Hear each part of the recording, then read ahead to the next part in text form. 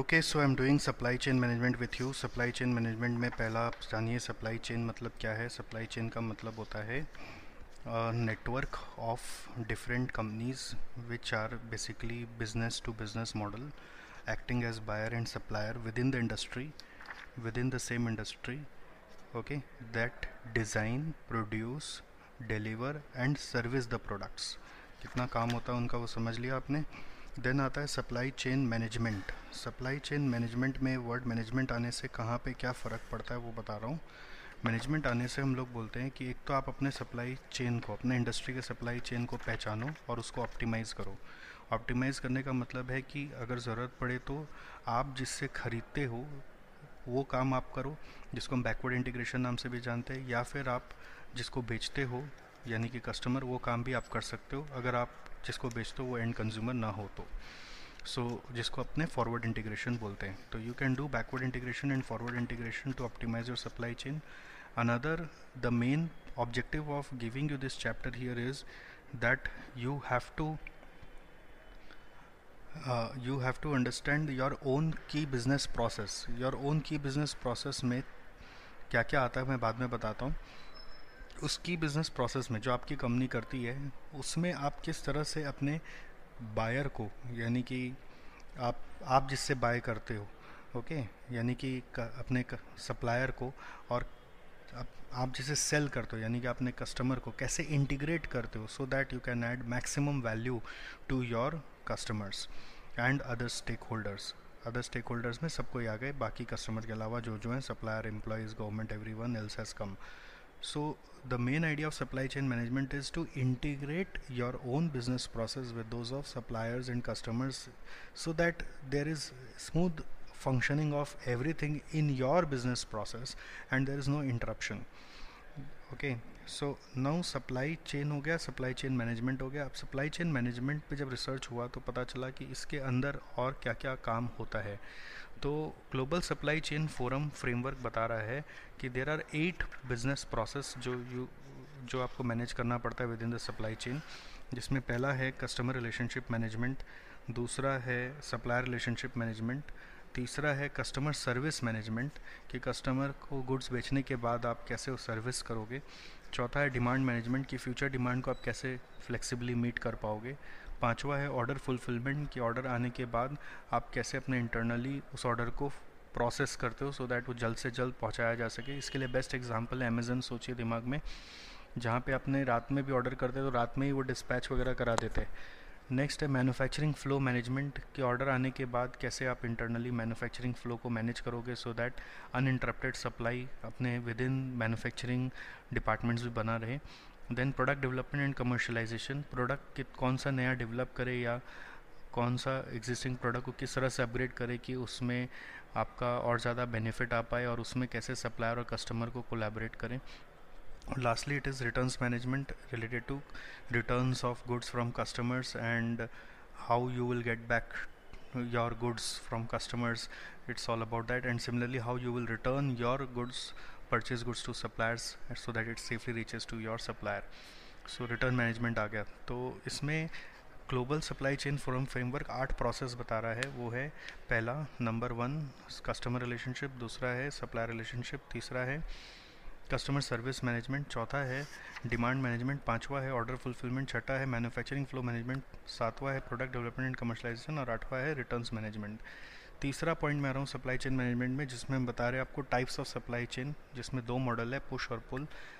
पहले भी बताया, जैसे एफएमसीजी सेक्टर के जो प्रोडक्ट्स अपने ख़रीदते हैं, बिस्किट्स या कोको कोला वगैरह, वो सारे पुश मॉडल में बनाए जाते हैं, यानी कि पहले प्रोक्योर कर लिए जाते हैं, फिर मैन्युफैक्चर कर लिए जाते हैं, फिर स्टॉक कर लिए जाते हैं, और फिर जैसे जैसे ऑर्डर आता है वैसे वैसे सेल किए जाते हैं। मतलब बेस्ड ऑन फोरकास्ट हम लोग स्टॉक बना के रखते हैं, उसके हिसाब से सारा प्रोडक्शन वगैरह कर लेते हैं, प्रोक्योरमेंट कर लेते हैं, और फिर कस्टमर आता है तो बेचना शुरू करते हैं।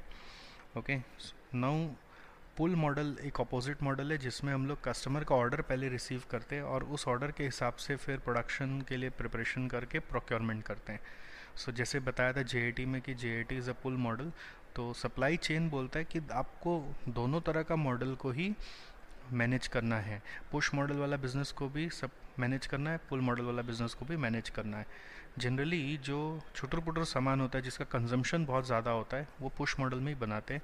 और जो मान लीजिए गाड़ी है, जैसे जो वैल्यू ज़्यादा रखता है एक एक आइटम का, उसका स्टॉक करने का इतना जगह है ना, तो इतना अपने वर्किंग कैपिटल है, तो उसके लिए पुल मॉडल चलाते हैं।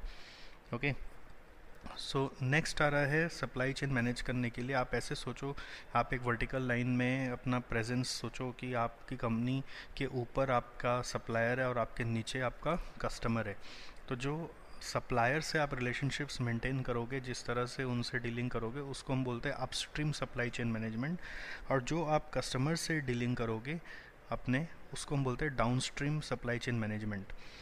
पूरा सप्लाई चेन मैनेजमेंट बोलता है दोनों से कनेक्टेड हमेशा रहना है। और इनफैक्ट सप्लाई चेन मैनेजमेंट ये नहीं बोलता कि सिर्फ अपने ही सप्लायर और अपने कस्टमर से कनेक्टेड रहना है। इनफैक्ट आपको पूरे इंडस्ट्री में कनेक्टेड रहना चाहिए।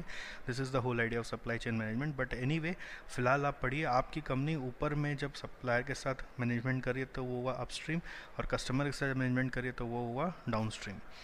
ओके। सो ये एक ढांचा भी खड़ा हुआ सप्लाई चेन मैनेजमेंट चैप्टर का। अब आ रहे हैं हम लोग next, management of upstream supply chain. Upstream यानी सप्लायर से कैसे मैनेजमेंट करना है। इसमें दो बात आती है, सप्लायर रिलेशंस और दूसरा है use of infotech. Supplier relations मतलब हम लोग बोलना चाह रहे हैं क्या, सप्लायर रिलेशन मतलब हो गया कि कहाँ पे सप्लायर है, पहले लोकेशन, सप्लाई कहाँ पर है, मतलब जहाँ पे मान लीजिए आपको कोयला चाहिए तो कोल माइनिंग कहाँ होती है वो खोजिए, सोर्स ऑफ सप्लाई कहाँ है। फिर वहाँ पे कितने सप्लायर हैं, सेकंड पॉइंट। तीसरा, उनके टर्म्स क्या हैं, एज इन कॉस्ट क्या है, डिलीवरी टर्म्स क्या है, क्वालिटी क्या है, स्पीड क्या है, डिस्काउंट स्ट्रक्चर क्या है, वो सब इवेल्युएट करिए। और फिर आप ये भी देखिए कि क्या वो काम आप पूरा खुद कर सकते हैं, यानी कि मेक और बाय भी सोचिए, यानी बैकवर्ड इंटीग्रेशन करना चाहिए कि नहीं करना चाहिए। अगर आपको लगता है कि उनसे ख़रीदने में ही भला है तो अच्छा है, आप वही करिए, नहीं तो अपना भी कुछ एक्सपेंशन करके आप मेक कर सकते हैं। या फिर आप, एक होता है ना एक्विजिशन कर सकते हैं, सप्लायर की कंपनी का स्टेक ले सकते हैं, तो वो भी काम होता है। एनीवेज, रिलेशनशिप विद सप्लायर्स में क्या आया, सप्लायर का प्रोक्योरमेंट कैसे होगा। प्रोक्योरमेंट का एक प्रोसेस है जिसको सप्लायर स्ट्रेटजी भी बोल सकते हो। एक है सोर्स देखना, पहले जगह, फिर नंबर ऑफ सप्लायर, फिर टर्म्स, फिर मेक और बाय। एक बार सप्लायर आइडेंटिफाई हो जाए उसके बाद इन्फोटेक के साथ आप उनसे डील कर सकते हो। इन्फोटेक में वैसे 3 पॉइंट आता है, ई सोर्सिंग, ई प्रोक्योरमेंट यानी e purchasing, and then we have e payment. E sourcing मतलब हो गया जैसे कि बड़ी बड़ी कंपनियां जो होती है वो सोर्स खोजने नहीं जाती। जैसे कोई गवर्नमेंट कंपनी होगी तो वो क्या करेगी, टेंडर वेंडर निकाल देगी। और आजकल सब इंटरनेट का ज़माना है, इसलिए ई वर्ड आ गया, ई टेंडर, ई सोर्सिंग, जहाँ पे हम बस अपने वेबसाइट पे होस्ट करेंगे। बहुत सारे लोग ऑलरेडी हमारे वेबसाइट पे नज़र रखते हैं, हम हमारे टीम से कनेक्टेड रहते हैं, वो लोग वेट कर रहे होते हैं कि हम लोगों को कब कोई रिक्वायरमेंट आए, तो हम ई सोर्सिंग करते हैं। तो अक्रॉस डिफरेंट एरियाज़ हमारे पास सप्लायर लोग आते हैं। देन ई परचेजिंग का मतलब हो गया कि आपका ऑर्डर प्लेसमेंट जो होगा वो इलेक्ट्रॉनिक मोड से होगा, उसी में आप उनका सैम्पल्स इलेक्ट्रॉनिक मोड में देख लीजिए और ऑर्डर भी प्लेस कर दीजिए। वहीं पे ऑर्डर कैटलॉग भी होगा, वहीं पे सारा लिस्ट वेस्ट आइटम्स भी होगा। ई परचेजिंग, जैसे हम लोग ऑनलाइन जब शॉपिंग करते हैं तो ई परचेजिंग ही तो करते हैं फॉर एग्जांपल, वैसे हम लोग भी अपने जब सप्लायर से परचेज़ करेंगे तो ई परचेजिंग करेंगे। आप जैसे कभी alibaba.com में जाके फुर्सत मिले एग्ज़ाम के बाद तो देखिएगा कि कितने बड़े बड़े फैक्ट्री अपने आप को वहाँ पे लिस्ट कर रखे, और वहाँ से आप उनका फैक्ट्री का प्रोडक्शन परचेज़ कर सकते हो। नेक्स्ट आता है e payment. It's after purchasing you have to make payment, so you can make e payment, online payment, something like that. So faster methodology है। ये हुआ आपका पूरा upstream supply chain management. Okay, next आ रहे हैं हम लोग डाउनस्ट्रीम सप्लाई चेन मैनेजमेंट में। डाउनस्ट्रीम सप्लाई चेन मैनेजमेंट में कस्टमर रिलेशनशिप मैनेजमेंट का बात हो रहा है। इसका 4 विंग है। पहला विंग है कि आपको रिलेशनशिप बिल्डिंग करना है, और दूसरा विंग है कि कस्टमर रिलेशंस बनाना है, तीसरा है आपका यूज़ ऑफ इन्फोटेक, और चौथा है ब्रांड स्ट्रेटेजी। तो 4 में पहला में हम आ गए कि रिलेशनशिप बिल्डिंग करना है। तो रिलेशनशिप बिल्डिंग लोग जनरली ये मिथ रखते थे कि रिलेशनशिप बिल्ड खाली कस्टमर से करना है, बट नहीं, ऐसा नहीं। रिलेशनशिप बिल्ड 6 मार्केट में जाके होता है, 6 मार्केट, 6 मार्केट्स है जिसमें रिलेशनशिप बिल्ड करना चाहिए। जिसमें पहला है कस्टमर, ऑफ कोर्स, जो प्रॉस्पेक्ट कस्टमर है। दूसरा है सप्लायर, सप्लायर से भी रिलेशनशिप बनाना चाहिए। तीसरा है आपका एक एग्जिस्टिंग कस्टमर्स उनसे भी रिलेशन बरकरार रखना चाहिए, इसको अपने रेफरल मार्केट बोलते हैं। चौथा है रिक्रूटमेंट मार्केट, जैसे कि स्कूल, यूनिवर्सिटी, रिक्रूटमेंट एजेंसीज जहाँ से आपको रिसोर्स मिलता है। पांचवा है इन्फ्लुएंस मार्केट, जैसे कि गवर्नमेंट एनालिस्ट्स, जिनके बातों से लोग इन्फ्लुएंस होकर आपके पास आते हैं। जैसे एनालिस्ट से रिलेशन इसलिए बनाना है बिकॉज वो अगर रिव्यू कर देंगे आपकी कंपनी का परफॉर्मेंस अच्छा चल रहा है तो आप उनसे रिलेशन बनाओगे, तो वो कहीं ना कहीं वो इनडायरेक्ट बेनिफिट आपको देगा। ब्लॉग राइटर्स, आजकल नया इन्फ्लुएंशियल ग्रुप्स आ गया, blog writers, social media campaigners, ये सब जो इंडिपेंडेंटली कैंपेन करते हैं किसी कंपनी के लिए, तो ये इन्फ्लुएंस मार्केट है। Newspaper agencies, okay, government also. Then we have lastly internal market, which is nothing but our own staff. They are also someone whom you should build relationship with because they bring a lot of business sometimes to your organization and other resources as well. So 6 नाम एक बार फिर से दोहरा लीजिए: customer, supplier, existing customer any referral, then recruitment, then influence and then internal. Then customer relationship management में आ रहे हैं। कस्टमर रिलेशनशिप मैनेजमेंट में हम लोग के पास 4 नाम है, जिसमें पहला नाम है कि 4 पॉइंट है बेसिकली। पहला पॉइंट है कि analysis of customers and their behaviour.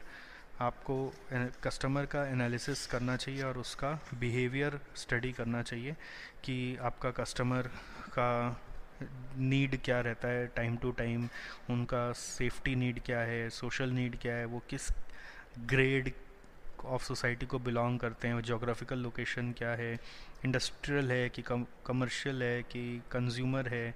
So you should do some analysis of your customer and their behaviour.